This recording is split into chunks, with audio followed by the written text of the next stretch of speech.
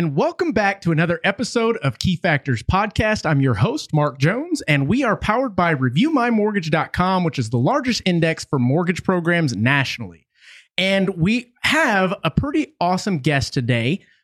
Someone that I have seen nonstop on social media is flooding my social media with some pretty damn good content. So I want to introduce my guest real quick. Ruben Hernandez Valdez. Hello. Is that how you go by? Yeah, right. Yep. I know you get married and then you decide whose name is what. Yeah. You're right. So a little bit about Ruben. Ruben is the co-marketing director of the National Association of Hispanic Real Estate Professionals, in short, NAREP, and continues to support local businesses of all shapes and sizes. Ruben lives his motto, which I really like. Okay. Inspired people inspire people.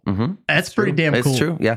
And side note, I don't mean to interrupt you, but no, interrupt all day. I feel like in our profession, in mortgage and real estate, the industry in general, everyone gets so tunnel vision on sales and numbers, and then we forget what matters. You know what I mean? So that was important for me to put in my mission statement of the inspired thing, because that it just resonates with me so perfectly. You know what I mean? So Ruben, tell us a little bit about yourself. There's folks out there that don't know who you are. They have not come across your content in social media. And I want to give it directly from the horse's mouth, you being the horse this time.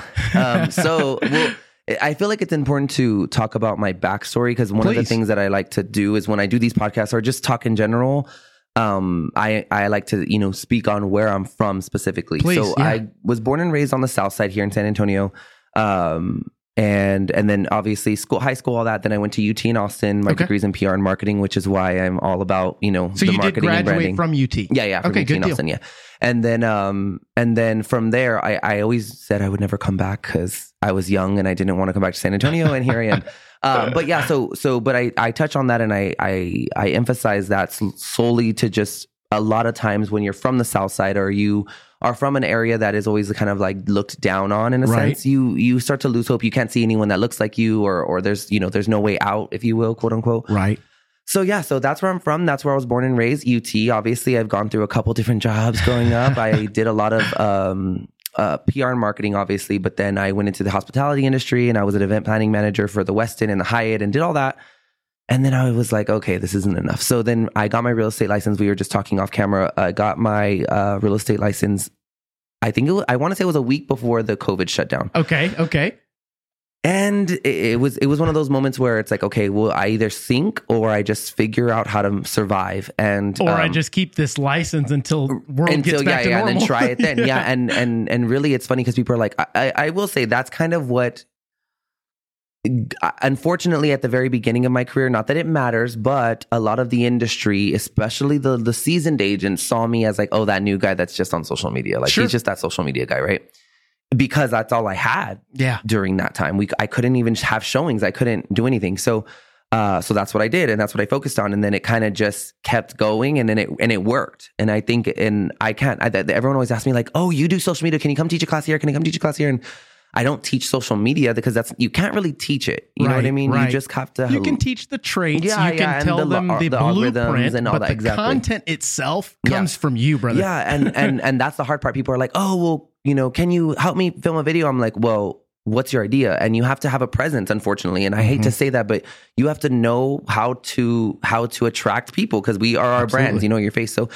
That was the difficult part, I'd say. But in a nutshell, that is why I'm kind of known for social media, because when I started, that's all I had to grasp onto, to get clients. So, and then I realized very soon after that was my zhuzh. That was my, my go-to. So your zhuzh. Yeah. I like that. So now, so here we are now, and it's funny because we were talking off camera as well. A lot of people do think that I've been in the industry for longer than I have, which is I love. I don't want anyone to ever think, oh, he's still like a rookie. But in my mind, I still am. And so like when I speak on these and I do classes and things like that, I always try to tell people like, you have to compare yourself to the biggest people in the industry. Like when I first started, my broker is Steve Maloof, which is Scott Maloof's uncle. Okay, very good. Yep. So obviously I know a lot about Scott Maloof because he's my broker's nephew, right? Absolutely. And if you're in the real estate industry, everyone knows who Scott is, right? Right. So ultimately, and him and I mean, we've talked here and there. We're not like friends or anything. And but Scott's a really great guy, by the way. Oh, yeah. I've had him on the show. I know, he and I have been friends for a while. And he does a lot for the community. He just does a lot. And so for me, I was like, that's who I want. I want to be better than the best. And that's what I was looking at. I was looking at people like him, Robert Elder, I mentioned earlier, the people like AJ Regales, people that were sticking out to me. I was like, one day I'm going to be better than them, but I need to act like I am them. Yeah. Or else I'm never going to get there.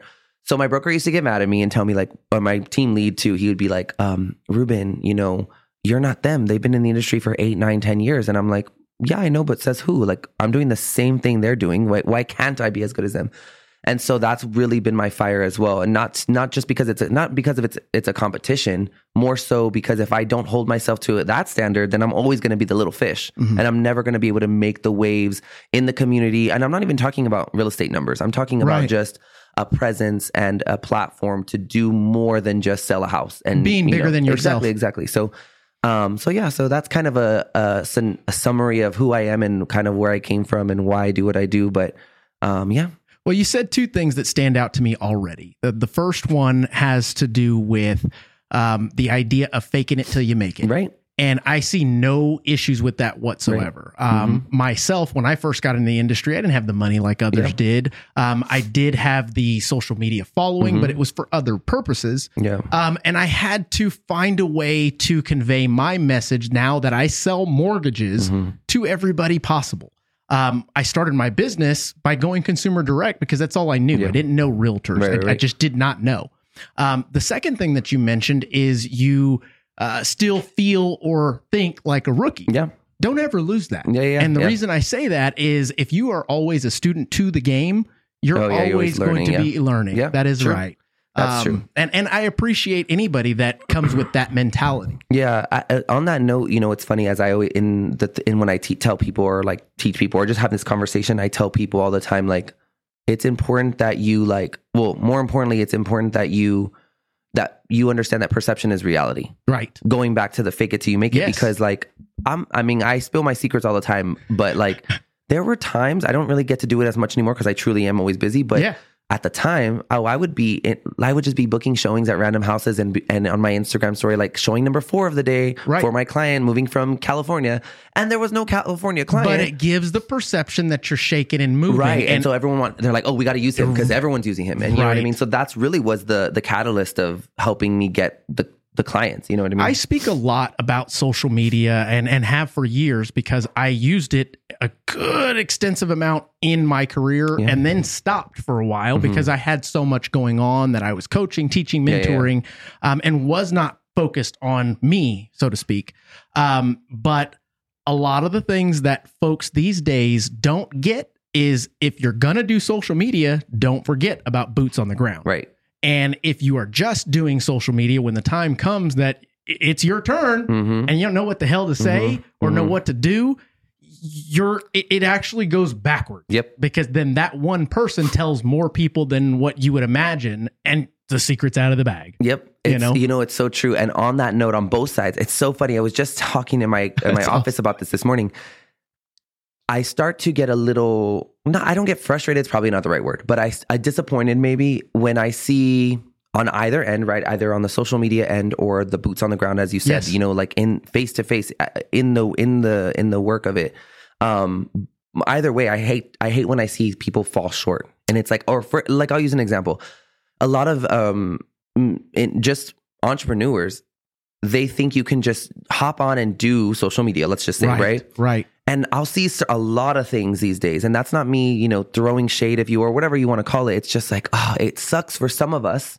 Like this setup is pretty damn nice. I don't know if you can tell from where you're watching on the screen, but it's Give nice us a wide view real quick. Hey, it's nice in here. It's really nice. So, but if you're going to do it, you got to do it. And that doesn't mean you have to spend a lot, like thousands of dollars to do it. Figure out what your niche is, right? And so it frustrates me when I see people like, I'm like, oh, that was for instance, a great Instagram reel. I see what you were going with, but you fell short completely. Right. Who am I to go and tell those people like, oh, you shouldn't have posted that, right? But another thing that I teach in my classes is that when I do teach a branding class is like, Nike just doesn't put out any ad. Well, would you like me to help you with this one? Oh, go for it. I believe in a philosophy, old school, new school, never heard before school, but it's don't do things half-assed. Do it with your whole ass, okay? Right. It's true. Yes. But then I feel bad because I'm like, well, what if they did it with their whole ass? Like, you know, Right. and that was their best. I and see that's where you're okay, going with you know. that. But it's like In those scenarios, they need to know the truth. right, exactly. So there are times when I have to tell people, like there have been people I said, like, you know, you should probably post this or do this. Right. But I take a lot of pride, and that's another kind of weight that I put on myself is that when people do reach out to me and ask me the questions of how do you do it and what do you do and how do you get this done, I tell them everything because I know, and I feel very convicted in this. Like, I know what I do, you can do, and what you do, I can't do. Yeah, right. Like, that's very true. It's very honest. And so I know that you're not gonna be able to do it like I do, but I know for sure I can't do it like you do. And that's okay. And that's what gets us all our own, you know, niche and our own clients and all the things that follow with that. But so speaking on that, I'm very conscious about what I post.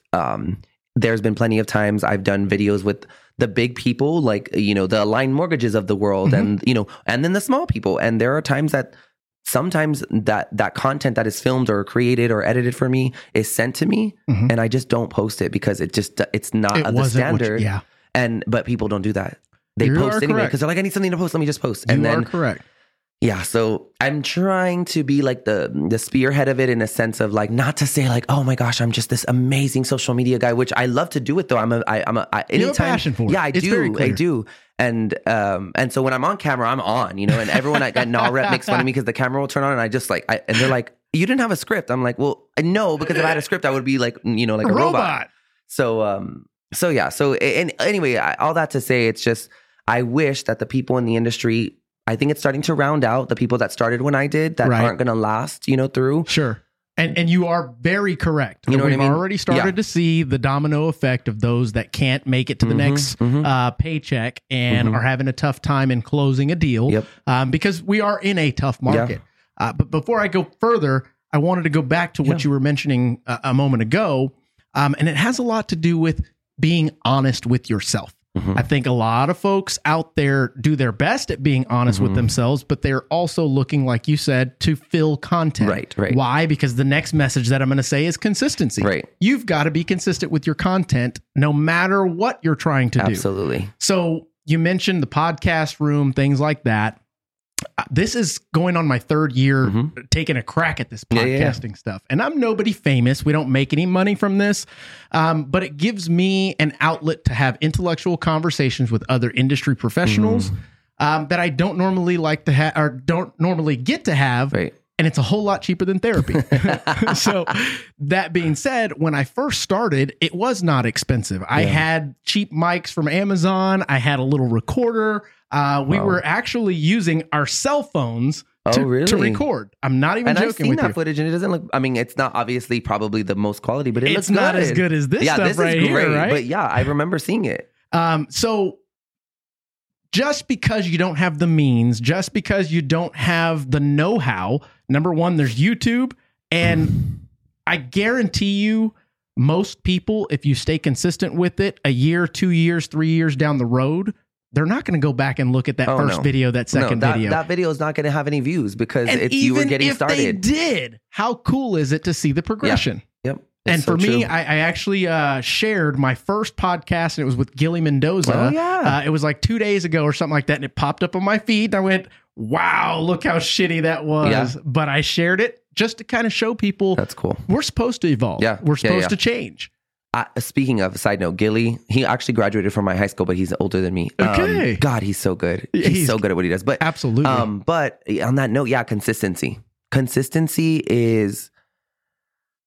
It's everything. God, it is everything. And it's really not hard to be consistent. I think that people overthink it. I would say that it's easy to be consistent with something you're passionate about. Yeah, true. And the level of passion that you have for doing what you do, you exude that. Right. So it is a tough thing. And I think that consistency with anyone and anything, if you don't have a true passion for it, is going to be tough. On that note too, it's hard. I always tell people, just start small. And I say consistency in the most literal way, in a sense of like, for instance, the first example I can think of is I do this Motivation Monday every Monday. Okay. I just post a quote that literally it just happens to be, I find one throughout the week, whether I'm watching a show or an interview and someone says just something that stuck with me, I'll put it in my notes. I have a whole list of them. There you go. And, but I have an alarm on my phone. You've got a system in place because why? Our brain isn't for remembering. It's for solving problems. Exactly. And the idea is, and I will tell you, I did the same thing when it was back in the day and it was time for me to post. I had 3 alarms that were set. Post something, post something, post something. And it didn't matter. I didn't go further than that. I just had the alarm that said post something. Right. So my brain was like, ding. Okay. Well, now it's time. Yeah. Post something.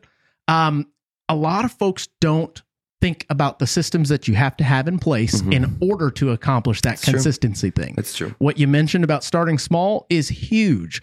What ends up happening with folks that set out to do anything is they bite off more than they can chew, and then it becomes overwhelming. It's true. That overwhelming feeling feels like failure. You don't want to fail day 1, day 2. So start small. Yep. How do you eat an elephant? Right. 1 bite at a time. Right. Exactly. It's so true. And I think too, is just a lot, just as humans, we just overcomplicate everything. I would agree 100% with that too. But because of the standards that we have all put in place for each other, you know what I mean? They're all fake. Exactly. Standards. So like, I think that once I realized that, because I'll tell you, you touched on something about being true to yourself. Yeah. When I first started in this industry, oh my gosh, I thought, of course, as any new agent thinks, you have to go to every mixer. Yep. And you have to be friends with all the different cliques because there are those in this industry. You have to play cool with everyone. And on that, I had this thing on my head because of the industry I'd come from that I was too young, right? Because this is an older I used to be. I started to be. I was in the wave of the new. How old are you, Ruben? I'm 32 ish. 30-ish. Yeah. I always want to say I'm 31. But yeah, no, I'm 32. And so I'm not young. I know a lot of people because of my demeanor, because of the way I am, the way that I am on camera. They're like, oh my gosh, she's so funky and young or whatever they want to say. Sure. Right? That's a great thing. Yeah, it's great. But haters gonna hate. My whole life, it's been like, oh, Ruben, like I didn't get jobs because I couldn't be a manager because all the other managers were 40 or 50 and I was 25 or whatever. Sure. So on that note though, I had all that in my head. And then if we're going to be honest, I came into an industry that is the most masculine, machismo, like whatever you want to call it industry. And I'm not that, you know what I mean? You think so? Oh yeah, absolutely. Let's talk about that for a minute. So, because I'm not, yes. I'm a straight male. No, yeah. I'm not all machismo, dude. Yeah.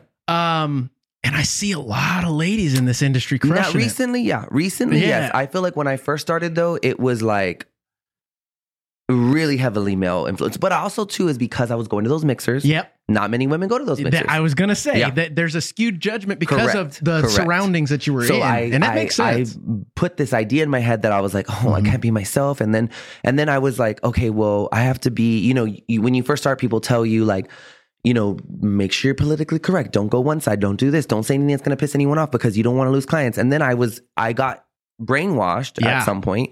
And so then and this just came to my mind and we'll talk about it in a second, but for a good part, the 8 months, maybe a year, I was not Ruben. If you go back and look at my content, I was very like, what's up, you guys? How are you? Like very trying to put on my manly voice, like I was trying to be someone I wasn't, Yeah. And because I was afraid that if I posted something about like, pride on my Instagram, people were and then I was like, wait a minute. I don't want you to be my client if you don't like who I am. You know what I mean? I don't want to make money off of you and I don't want to take your money. That's right. But as this just happened actually, about a week ago, 2 weeks ago, not to get political, but during the Grammys, there was a lot said about the Grammys and how there were just a lot of things, right? Just a lot on every spectrum, right? And neither here nor there, not that I agreed or disagreed. It was when I was starting to see social media, the bad part of social media, when people were, getting ballsy and saying things. And it's okay that everyone has their own view. I have my own view. You do. Correct. Everyone does, right? But then I started realizing, wow, like some of these people that I'm seeing saying things and doing things, like I rub elbows with. Yeah. I've done business with. I've helped these people make money and vice versa. Right. And it was an eye-opener for me because I realized like for so long, Ruben was being someone that he wasn't at the very beginning. And then he found himself. But even when I found myself in this industry, I realized like I was still, I'm this guy that talks about be authentically yourself and be unapologetic and be who you are and be the person that you are. It doesn't matter if you're a realtor with a 3-piece suit on or if you want to wear, slides everywhere. If you can do the job right. Okay. So I preach that and I preach standing for what you believe in. And to an extent, I do that. Right. But when I realized in that moment and I was seeing all the things on social media, I was like, I really don't stand for what I feel is right. Because other people are standing for what they feel are right. You weren't being true to yourself. I wasn't. I was to an extent. And then I was like kind of falling off. Right. And so it really sparked something in me for 2023 or the remainder of it is obviously I'm not going to go and blast people on social media and say like, oh, I believe this. And, you know, but if people are just so comfortable, then I think it's fair for me to stick up for the people that I believe in, whether it be the gay community, whether it be real estate agents, whether it be, you know, Latinos or whoever. Right. If I feel a passion to find a niche there to represent and empower a group of people. Agree. My goal, a part of my mission statement is to use real estate as a platform and a vessel to inspire people, whether it be with home buying or not. Right. And so like, again, I've only come halfway there and I realized like, okay, that was an eye opener for me because sometimes I realize like, and they're heavy hitter people. We don't have the same ideals and thoughts, but they didn't have a problem working with me and getting clients from me, you know? So then it just opened my eyes, you know? And I have a feeling, this is a great discussion. Yeah. I have a feeling that a lot of folks believe that people are going to judge you based on certain things when we're here to do business, right? On one side of the token. And then on the other side is our personal life. Yeah. And most folks could give a shit how you are personally as long as you conduct yourself on the business front the right way. Absolutely. And I feel as though we may overstep the boundary of bringing personal into business or even caring what others think on that front. Now, I am the person that stays away from politics. I stay away from religion. I stay away from certain beliefs on social media. Why? Because I just took let's say I do give a belief, and every time I'll slip every once in a while. Of course, because I don't like participation medals. I don't like victim mentality, all that stuff. Same. But I just shrunk my pool from this to that. Even if it was just a tiny bit. I don't want to do that because that is not essentially what the overall goal is. Now, mind you, I do agree with you 100%. I don't want to do business with people that I don't know, like, and trust, or at least want to have some type of existing relationship or continued relationship, because this is a relationship business. Well, and on that note, it's if you were selling snow cones. Sure. You're selling a product. Yeah. If you're selling raspas on the side of the street, that is an item. That is a product. Sure. We are selling a service. And so what I want people to understand is, and I'm so with you on that, because it's like, the second you post something, whatever, or post or talk, or just make a recorded comment that can be seen again. The second you do that, not only is it speaking to your character and what you believe in and all the things, right? But it's also just kind of tarnishing your brand in a sense of like you aren't as professional, because people are now starting to get into you, and you shouldn't. Unfortunately, I hate to say I don't say be fake, because that's not the word I'm looking for, but you have to always be on. You have to be on. That's just what it is. Like, I mean, my husband gets so mad at me. He's like, I'll come home and he's like, and he'll just start talking. I'm like, just stop talking to me. Like, I've been back-to-back showings for 6 hours now. I don't want to be on. I don't want to be Ruben Realtor. I just want to be Ruben, but I want to be silent Ruben for a little bit. Ruben, I'm so glad that you said that. It's so true. And the reason why is, my wife knows at this point, but there are certain times when it's time for me to be done. Yeah. I'm always on. There's nothing wrong with that. But to a certain extent, everybody, and I've said this before, most believe me to be an extrovert. Right. I used to be an extrovert 100%. Like, give me more people, give me more things. Let's party, everyone. I love exactly everyone. Right. As I progressed within my career, meeting people, hires, fires, training, everything that has gone on thus far within this career path and entrepreneurship, I can't say that I dislike people, but it's one of those things that I want to turn it off every once in a while. And when I say turn it off, I mean turn it off. Like, I'm not giving you my opinion about anything. I don't want to talk to you. I don't want to tell you about my day. I'll come home and so how was your day? And she doesn't really anymore, because preface of, I don't want to relive it sometimes. It's done. We made it through. And is your wife, what is industry in it? Or what does she do? She is she's a nurse by trade. Okay. She is a realtor. She owns an insurance company. She flips properties, not at the moment, obviously. Okay. And she is an incredible mother.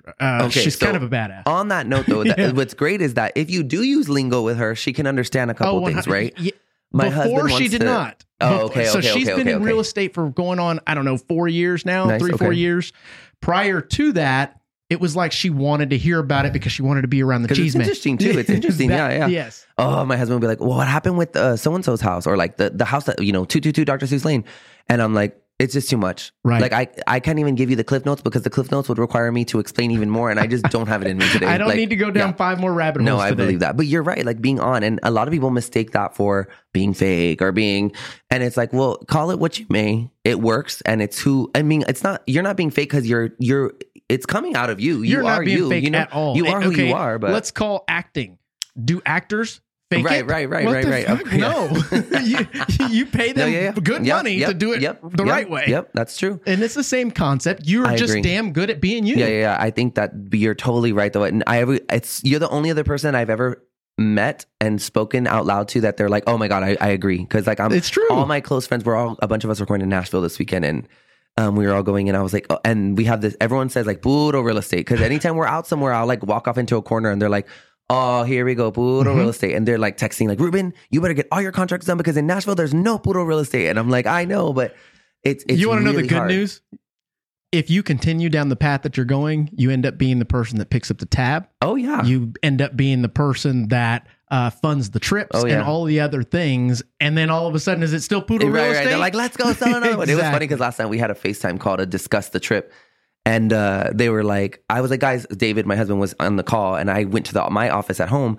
And I was like, guys, like, I can't be on this call. I have to take a call. So I was in the room and I came back. I was like, so did y'all figure it out or what are we doing? And they're like, oh, now. And then I got in the camera. I was like, I just put a $450,000 home under contract. Shut up. Like, boom, exactly. But then they were like, oh, but it's funny. But it is true. There will come a point that you don't have to do that. Oh, yeah. And I know the feeling because once you become a top producer and in that progression of becoming a top producer, there are a lot of trials and tribulations that you're going to go through. Yeah. There are going to be friends that you're going to end up leaving behind. Yeah. That's not a bad thing. It's just what was intended to happen regardless, because we are supposed to change. I posted something today that I saw John Story put on his social, and I went, man, that's exactly what I want to say right now. And the idea is you set out to change, to evolve, to grow into the best Ruben that you can possibly be. Yeah. And if you're not continuing to put yourself in the spotlight, get uncomfortable, as crazy as that sounds, and people say the same thing with me is, well, how can you be uncomfortable? Well, dude, every day I try to put myself a little bit at least. Yeah. Absolutely. Yeah. And it's just it's having the understanding that I don't see anything as a failure, but more so a learning experience. Yeah. We have good days and we have learning days. Yeah, and then you just do better the next day. Yeah. That's exactly right. Yeah, that's true.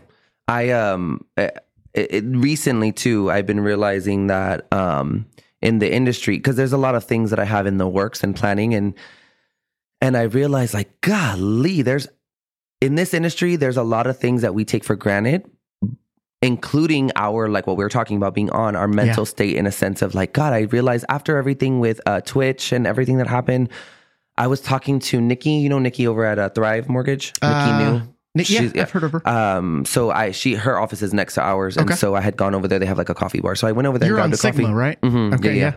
And anyway, I was like, hey, have you ever heard of like there being just like a meetup for realtors, like where we don't talk about real estate, like real estate industry, like just where we just sit there and like, if I don't know, someone's getting a divorce, they're just like, want to just talk to a normal, that they doesn't have someone at home. AA. Yeah, right. but for real estate agents, because a lot of us are always on, a lot of us are our clients are dealing, we're therapists, we're, divorce lawyers, we are, parenting people. Like we're just trying to help everyone the way that we know how to. Correct. And then, like you said earlier, we put ourselves to the back burner, like our bodies, everything. Our mind, everything, our vehicles. I just took my car finally to get an oil change that was overdue by damn near a year. So trust me. Well, on that note, you need to get an electric vehicle. I have one. Don't drive one that needs an oil change. I will never get rid of. Let me tell you though. Let's have this conversation. Because regardless of what brand it is, whether it be Ford, Kia, Tesla, whatever it is, So my wife has a Tesla. Okay. I had a Tesla at the same time as her. I got tired of not planning properly. Oh yeah, I know. When I gotta go, I gotta go. No, it's true. But the thing is that my main point is that you struck a chord with me because I didn't realize how stressed I was when I had a car that took gas. Yeah. What do you call that? It's called like a car. They call it like, I want to say ice. It's like some weird in like words. But anyway, no, yeah. Like I feel like I never realized how stressed I was about getting my oil changed and putting gas and all that, because my friend the other day was like, oh, I got to get an oil change. And I was like, what does that feel like? Like I forgot, because I remember thinking like, oh my God, when's my next oil change? And the little sticker may have fallen off my car. And I'm like, oh, I don't know when to get it. And I don't know when I'm younger growing up, my car would overheat all the time and my dad would get pissed off because I wasn't taking care of it. And I was like, man, I didn't realize how heavy that was until I didn't have it anymore. And so now everyone asks me, they're like, will you ever get a regular car? I'm like, absolutely not. So I was unlucky enough to fall into the auto industry before in another life. Is that what you were doing before this? Because I was going to ask. Briefly before this. So yeah, just before this, I was finance manager of Toyota Bernie. I also started their online, what is it called? eBay division. Wow. And then right before, and I'm going chronologically backwards, I sold cars for about 2 weeks. Sold quite a bit of cars in 2 weeks. Just a little bit. And that's what kind of fast tracked me to finance manager. But the idea behind learning Blue Book values, trade-in values, understanding how to buy that. And I have a pretty damn good close friend that owns Mark Motors. So it's like for the last, 11 years, even when he worked at Mercedes-Benz, it was the idea of you got an oil change, get a new car. You got a nail in the tire? Get a new car. Yeah. And that's just how we roll. Wow. Wait, okay. So hold on. Now I'm curious. So what did you do before that? Prior to that, I worked at Chase Bank. I was a licensed banker to where I had my 63-7 insurance license. I did annuities. I basically sold banking products and tried to leverage them over to our financial advisor to get any type of investment services. It was kind of my first little taste of commission, where we got about $32,000 base, and the rest was all selling checking accounts and investment products and business banking. This is what you do. Like, you've always had a passion for it then. Well, let's continue. Oh, okay. Going backwards, prior to that, I worked at the bank inside of Walmart. Oh, straight up. What that was my first. They've changed it a couple. Wood Forest. Okay, that was my first. That's where I met my wife.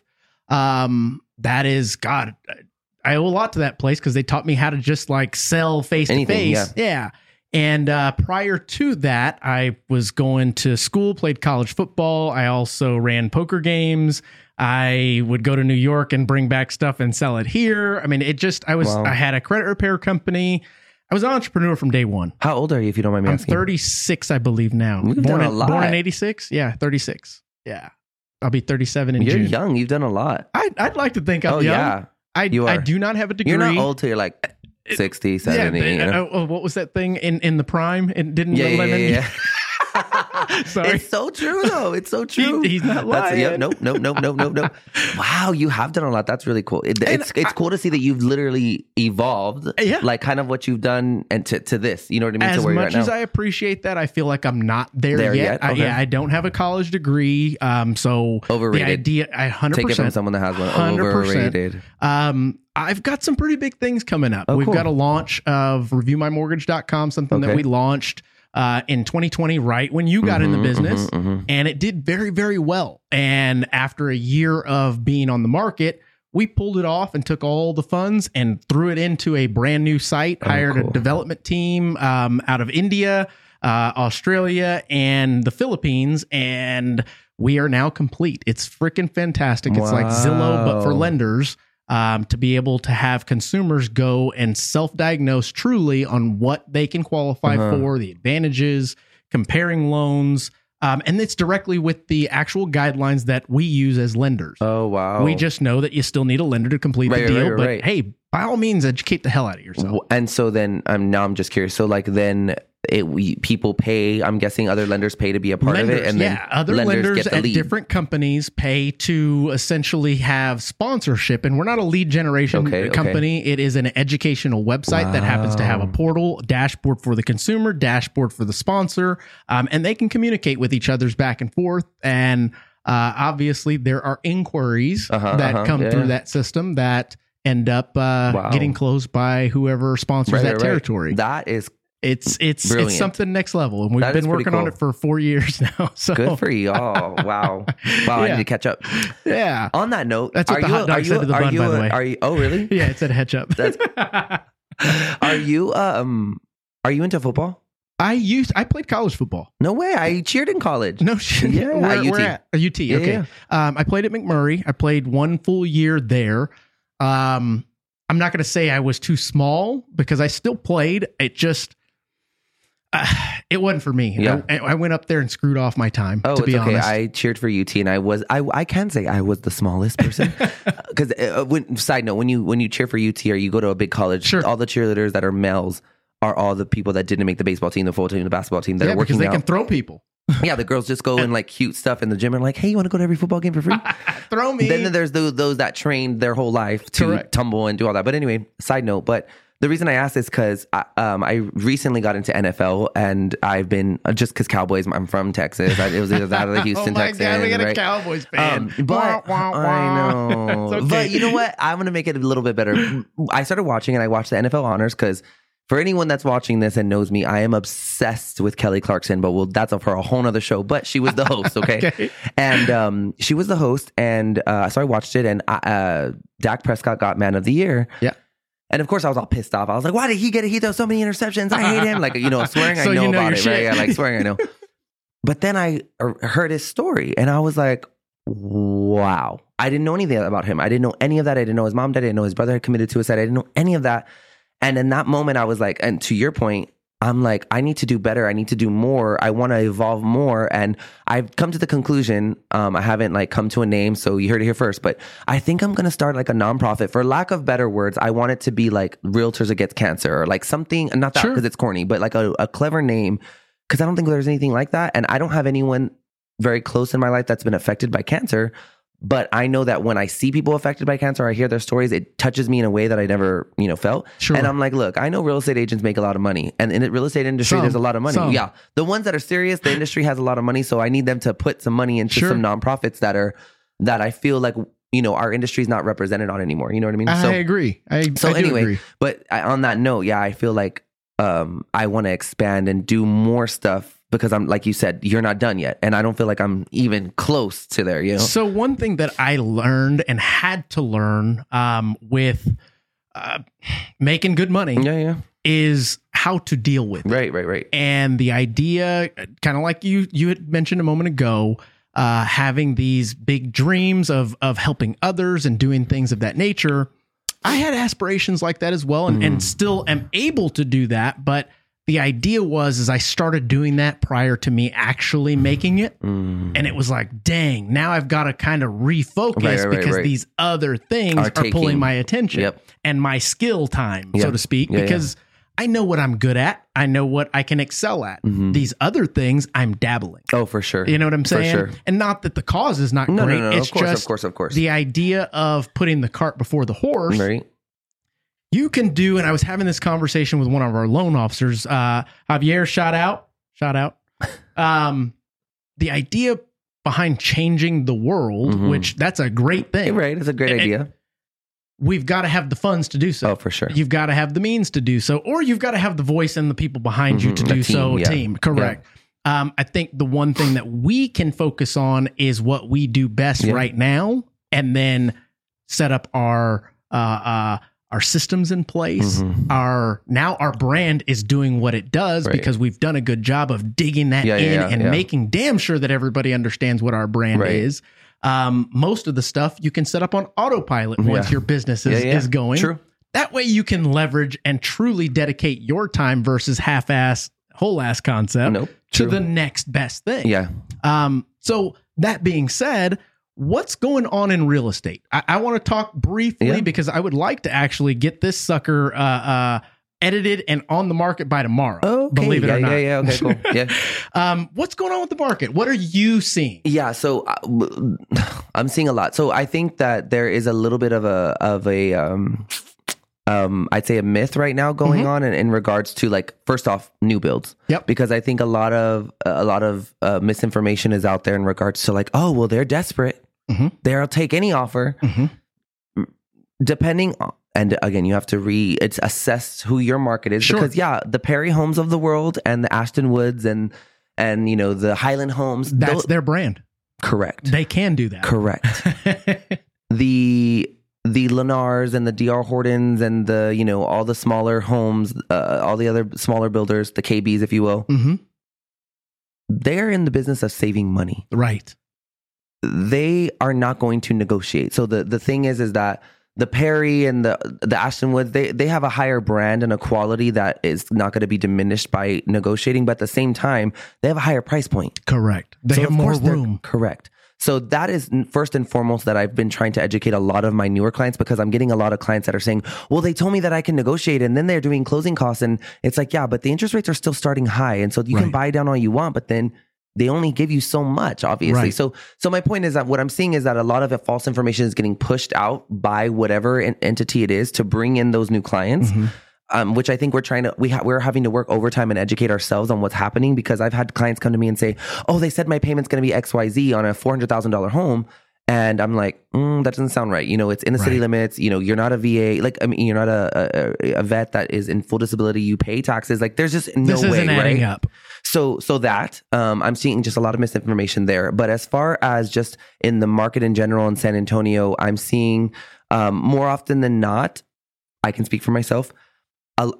Sellers are thinking that we're in this buyer's market, and ultimately, we are, in my opinion, we are weighing a little that way. Obviously, we're not where we were 2 years ago. But going back to the misinformation, I've had 5 listings that have sold in the first weekend that we put it on the market. Sure. And that's solely because of the perception and the expectation that is set at the beginning, and the right words are used. Right. Because again, sellers are misinformed, and they're like, oh, well, I don't want to sell my house. I'm scared to sell my house because it's not good. We're not going to get offers. Well, you're not going to get offers if you're selling your house you're trying to sell your house like 2020 and 2023. And we literally just spoke about this yesterday. Oh, okay. That concept of unrealistic sellers and their expectations. There are a lot of agents that are taking the listing because they want to get a deal under the belt. Yeah. Exactly. Yeah. But they are taking the listing without the necessary conversations that they need to have with their sellers of realistic expectations. Yep. We are not in 2020, 2022, 2021. We're just not there. Yeah. So if your goal is to keep this up here and think somebody's going to buy it, let me show you the comps and what's actually selling right now. Well, that, and what I'm also seeing is when I have buyers and I'm talking to another agent about their listing, it's mine. And I'm talking, and the reason I know they've been in the industry longer than me, because I can see their agent number, and it's way, smaller than mine. But I'll ask easy questions. Like, hey, for instance, I had this other buyer that like last week, and I called the agent, and the house had been on the market for maybe like 14 days or something. And I was like, hey, of course, calling, what's the most important? The questions, just the basic questions to get an idea. And immediately was like, oh yeah, we just got didn't even answer the question. It was like, oh, well, we just got another offer. So are you submitting?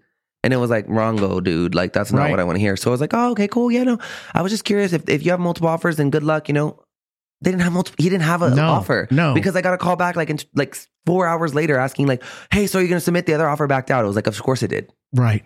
So anyways, going back to but as far as the buyer and seller market, it's like it's not a buyer's market until it's not a buyer's market until there is so much inventory. 6 months inventory. Yeah, it's exactly right. It's like, yes. Until we have 6 months inventory, and we're not going to see that for a little while. Exactly. Because, and this is my opinion, but I do a shit ton of research. Yeah. We don't have enough people that are willing to sell based on desire. Right. I would like to buy a new home. I want to upgrade my home or lateral move. Nobody wants to go laterally and pay more. Right. That's just not a human trait that we carry. Right. And until that starts happening again, we're not going to see as many listings as we need. There are still tons of buyers sitting on the sideline, waiting for interest rates to drop. For the right time. Exactly. Right. And it's just when is the right time? Right. Never. Now. It's never perfect though. It's That's never my perfect. point. Yeah. Yes. And this is a good point. Like I think what I'm also seeing too is that with the pricing of homes, I've seen it a lot with my clients, because I've had recently in the last 2 months, I've had 2 clients come to me that were with a different agent and came to fired them and came with me. Sure. And on the buy side or the list side? On the list side. Okay, gotcha. And one of the commonalities is 2 different agents. The commonalities is the agent told me I could sell the house for X amount, which is true. The comps do say so. Correct. I get that. The biggest thing is I have to tell them, with all due respect, the home that you're living in, I'm going to use an example. The home you're living in was built in the 80s. It has been refreshed on the inside. Absolutely. I wouldn't call it remodeled, but it's been refreshed. I want to ask you a question. When you were buying a home where let's say they said they could sell it at 270, right? Was a first time, because her first time home buyer is going to buy this house. Right. It's in the price point of first. Yeah, correct. And it's in as a first time home buyer, would you have, if you could afford a $275,000 home, you would choose this home over a brand new home just a little further out from where your home is located? You have to know who you're selling to. Or would you rather list at 250 and get way more feet in this door? Right. And have a multiple offer situation, which is what happened. And we sold for 260, which is not far off of 270. Not at all. And my point is that conversation is not happening. The conversation of comps is happening. The conversations of interest rates are happening. Those conversations are happening, but people are not being realistic with, okay, now let's get really deep and let's talk about what your home looks like, regardless of all the nice fixtures and all the things you've added. I call it the conversation. Correct. Yeah. It's not happening. And it's like, and I think people are taken back by it a little bit. They're supposed to be. Yeah. They're supposed to be checked. Appreciate it, Correct. And they respect it. Yeah. And then on the financing side, I just feel like there are a lot of new things and new options for the consumer. And I think there's a lot of shiny objects. Right. I was just going to say that. I mean, I'm honest. I'm always honest. No. I had a client that is one of my good friends. Her aunt is a realtor, and so she's using her. And of course, right, I wouldn't care.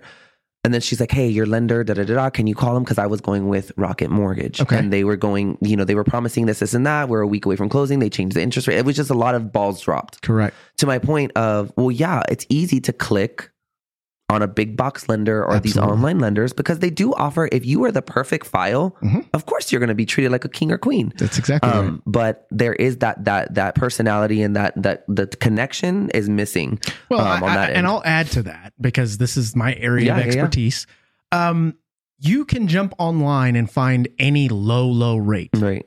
There are caveats within that, the fine print, so to speak, that's going to tell you exactly what it is based on that day in this scenario and the perfect stars aligning. Yeah.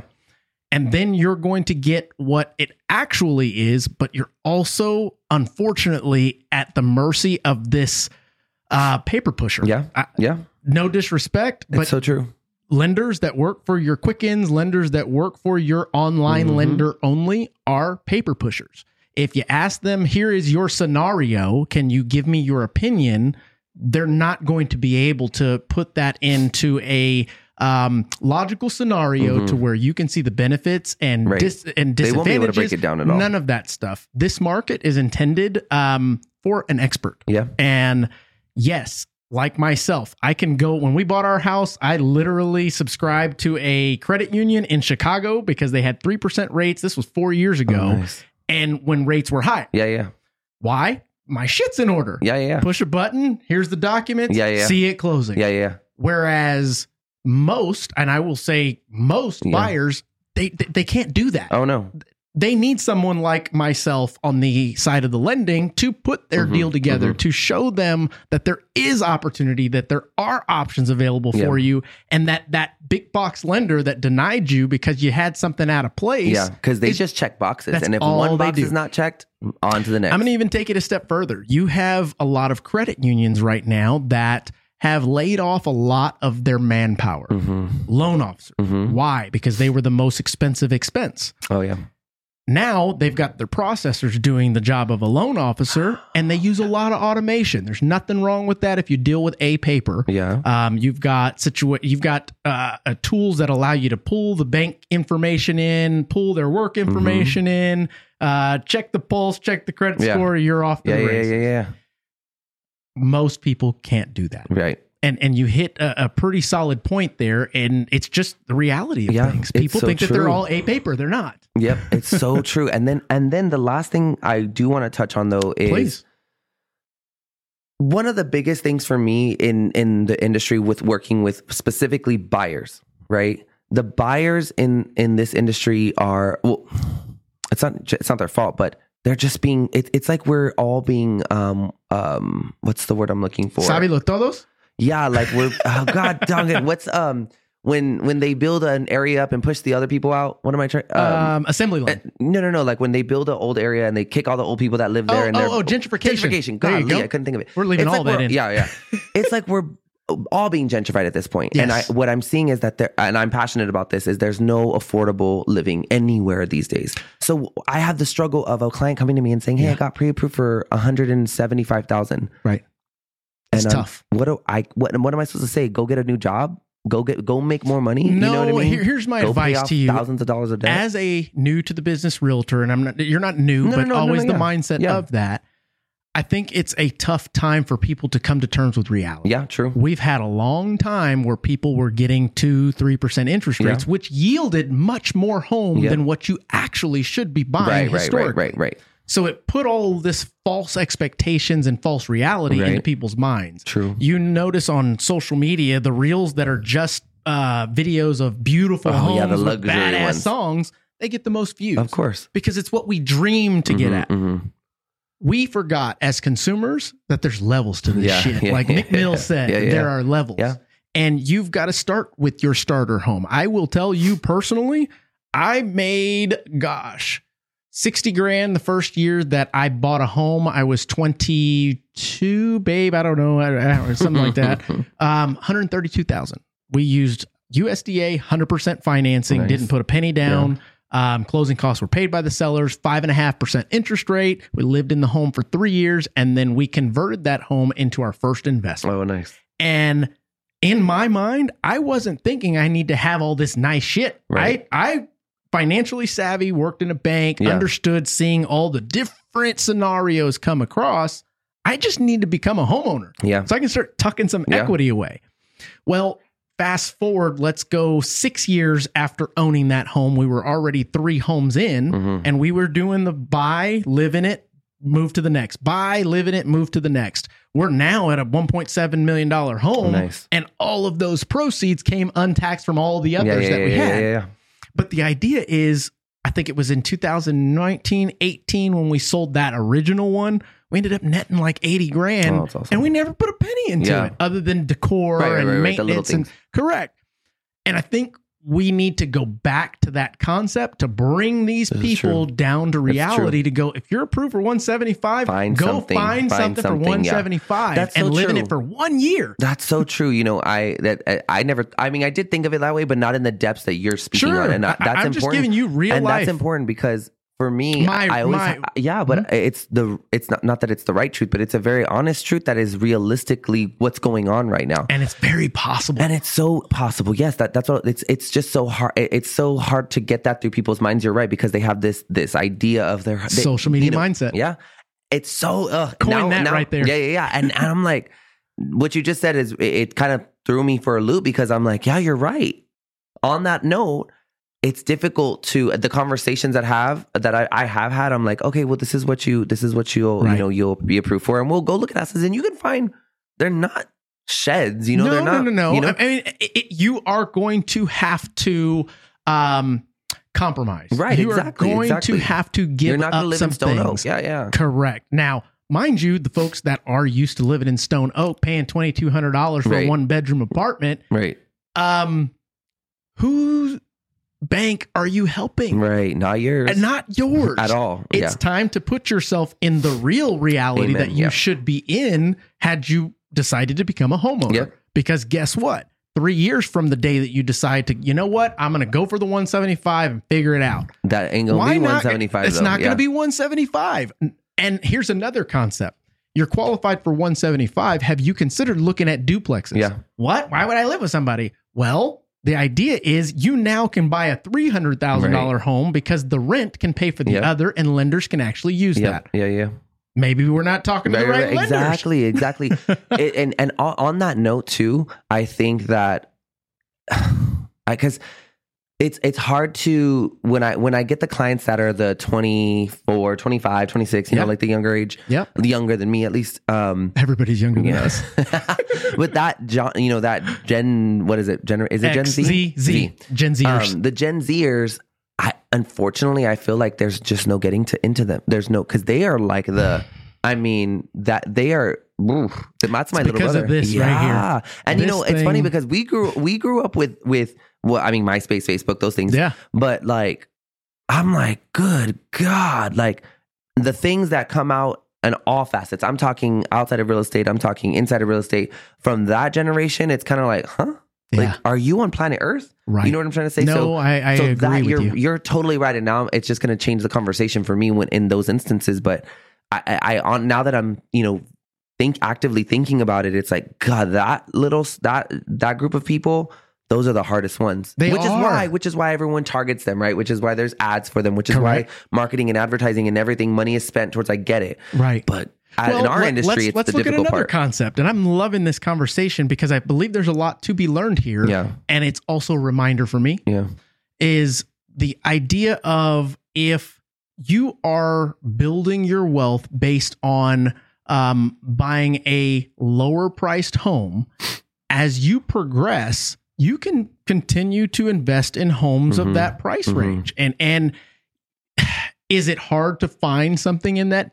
Probably. It always is going to be. Yeah. It is always going to be. It may need a little TLC, something like that. Yeah. But at the end of the day, you'll be able to tell the story. You'll be able to set another perception for others out there that are thinking the same thing. Yeah. It's tough. We are in a world where everything is at our fingertips and everybody knows more than we do. Yeah. It sucks, but at the same time, it's also a good test for us to brush up. Well, rise up. Yeah. That's exactly right. Yeah. That's so true. I'm curious. How many children did you say you have? Two How and old done. 2 and done. We're actually the saying goes 1 and done, but 2 and done. Boy, we got our girl and we got our boy, and then we were done. Yes. How old are they? 6 and 9. Oh wow, 6 and 9. Yeah. So the 6-year-old's getting up to the teens soon. Oh my God, it's just, I don't know. It's cool seeing how alike they are to myself and my wife. Oh, really? It's like a trip. Oh my God, it's a trip. And the reason I asked about them is just because I'm like, and this is just, I'm curious, being financially savvy and being in the industry that you're in your expertise, like, do you, at their age, like the 6-year-old, do you ever are you throwing things already? I don't sugarcoat shit for my kids. Okay, good. Because I feel like that's how it would be. And I think it is, I think it's working. Yeah. Yesterday I got a text from my wife that my son is in the 98th percentile of the smart kids all the kids in his age. And I was like, just to verify, that means he's smarter than 98%, right? Let me make sure I'm smart. But I was raised that way.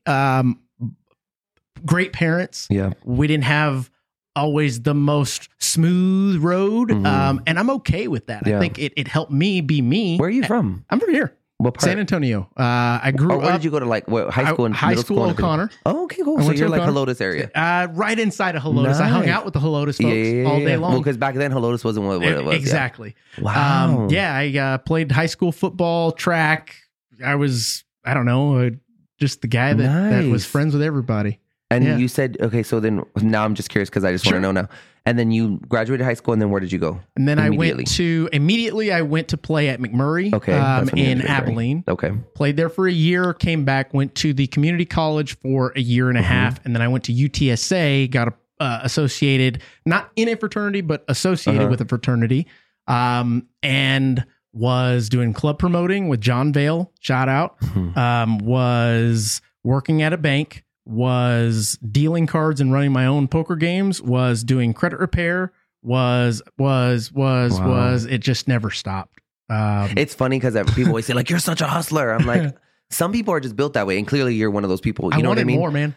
I wanted more. I just feel like, and I knew it was possible. Yeah, that's what I'm excited about, because I feel like I'm just finally getting, I'm revving up to get to, to build my empire, if you want to call it, or whatever word you want to use. As you spoke with investments, and that's in this next 6 months, that's what we're doing with our first house that we bought. Right. We're going to turn it into our investment. We're not going to sell it, you know, but I'm excited. on this, in the sense of like, I can't wait for what's next. You know what I mean? I mean, there's so many different things. I think another thing you touched on too is the balance, right? And being able to focus on what you're good at, right? I think is what we were talking about. And in this case, right, real estate. It's my career. It's how I pay the bills. It's my passion. It's what pays the bills and makes me happy, right? Right. But I think people just need to, I think you'll get, how do I explain this? Like for me, I'm able to do multiple things, obviously not equally, right? Because one's going to take it over. But as long as you spent the time, right? Like for me, it was, let's call it 3 years that I literally slept, eat, breathe, Google alerted, real estate, the woo-ha. Like I'm like, right? So I dug so deep and tried to understand all the ways I could to now, like you said, it kind of starts to run itself in the sense of the systems, if you will, right? Yeah, you start to find what's broken. How can I automate, delegate? Yeah. And then kind of repeat, obviously, to a certain extent. Yeah. And so what I'm excited for is the fact that I have a huge interest in PR and marketing for other realms, and I'm a huge music fan. So I like that I'm finally, for once in my life, because I always try to do it and it didn't work out, for once in my life, able to have my career and really manage it and turn it off finally. Sure. You know, on a weekend or whenever I say that I'm not going to have an appointment, I don't have my phone ringing or I don't answer it when the time is right.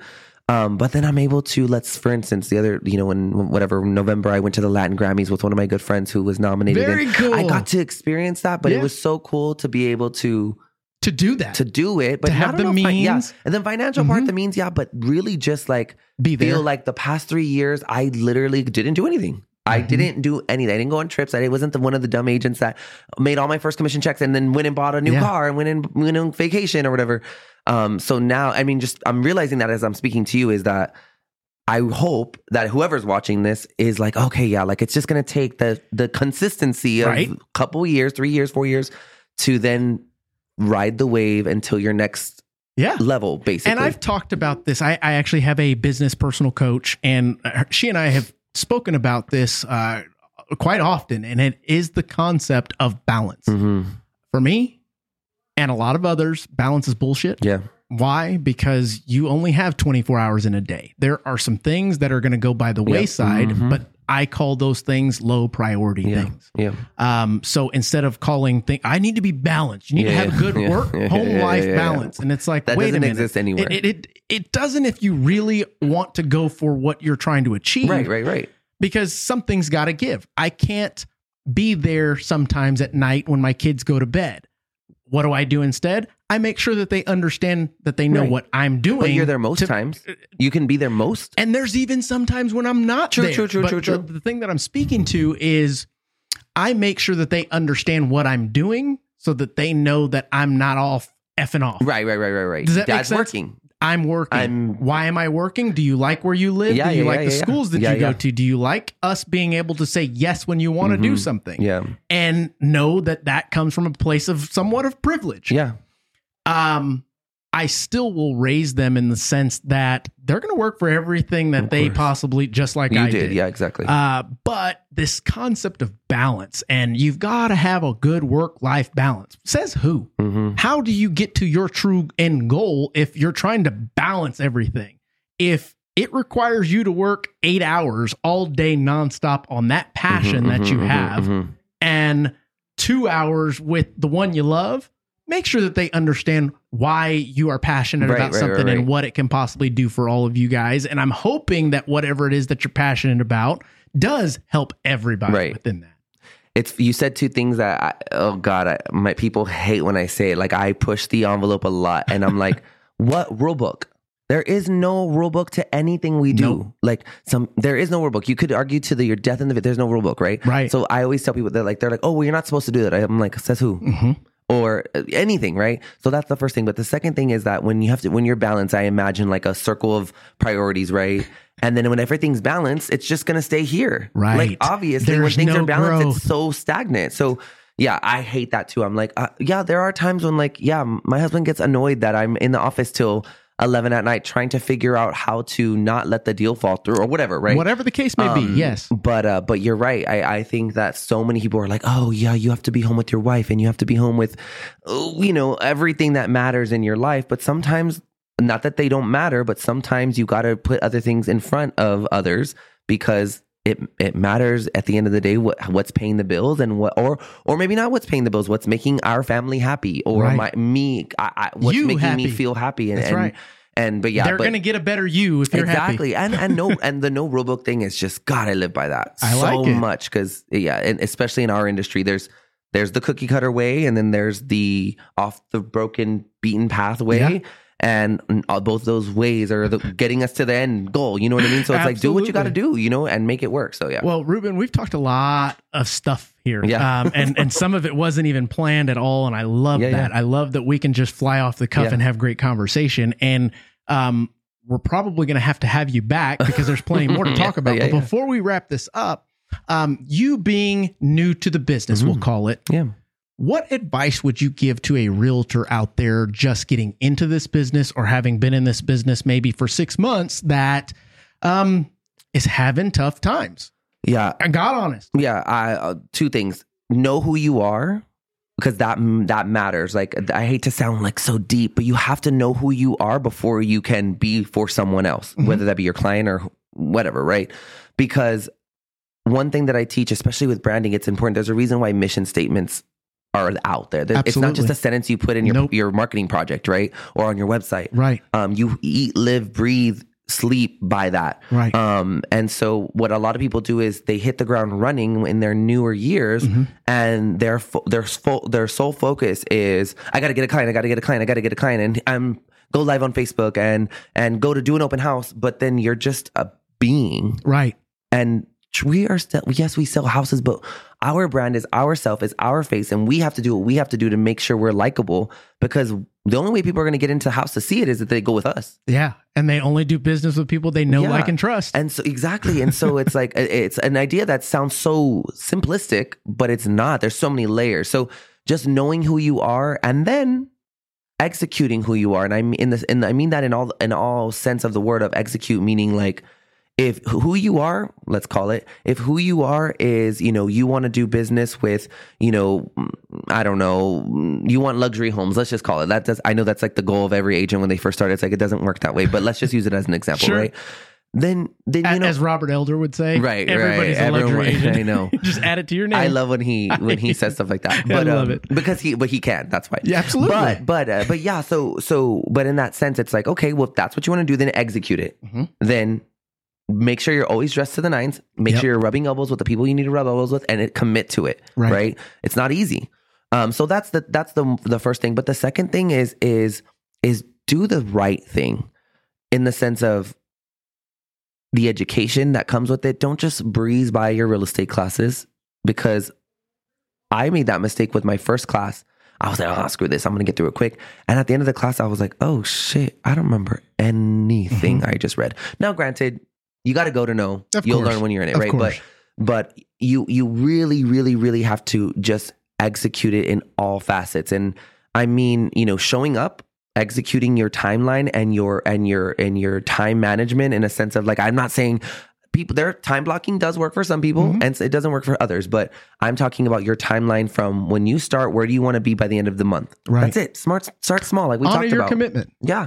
But other than that, I wish I could say something that's so like something prolific of like, read the 10 pages of this book and do this and do that. But really it's just like, you just got to do. You just have to do because, and by do, I mean like, it's not, I know Selling Sunset and Buying Beverly Hills and all the shows make everything look so glamorous and we all would love to be on Netflix, right? But it's not glamorous. And I will tell you, they had to bust their ass in order to even get looks for something like that. Sure. You got to have the numbers behind it to back it up. And I think that a lot of folks tend to put that cart in front of the horse without doing that groundwork. Well, and the research before. Yes. Because sometimes they join this industry for the money. Yeah.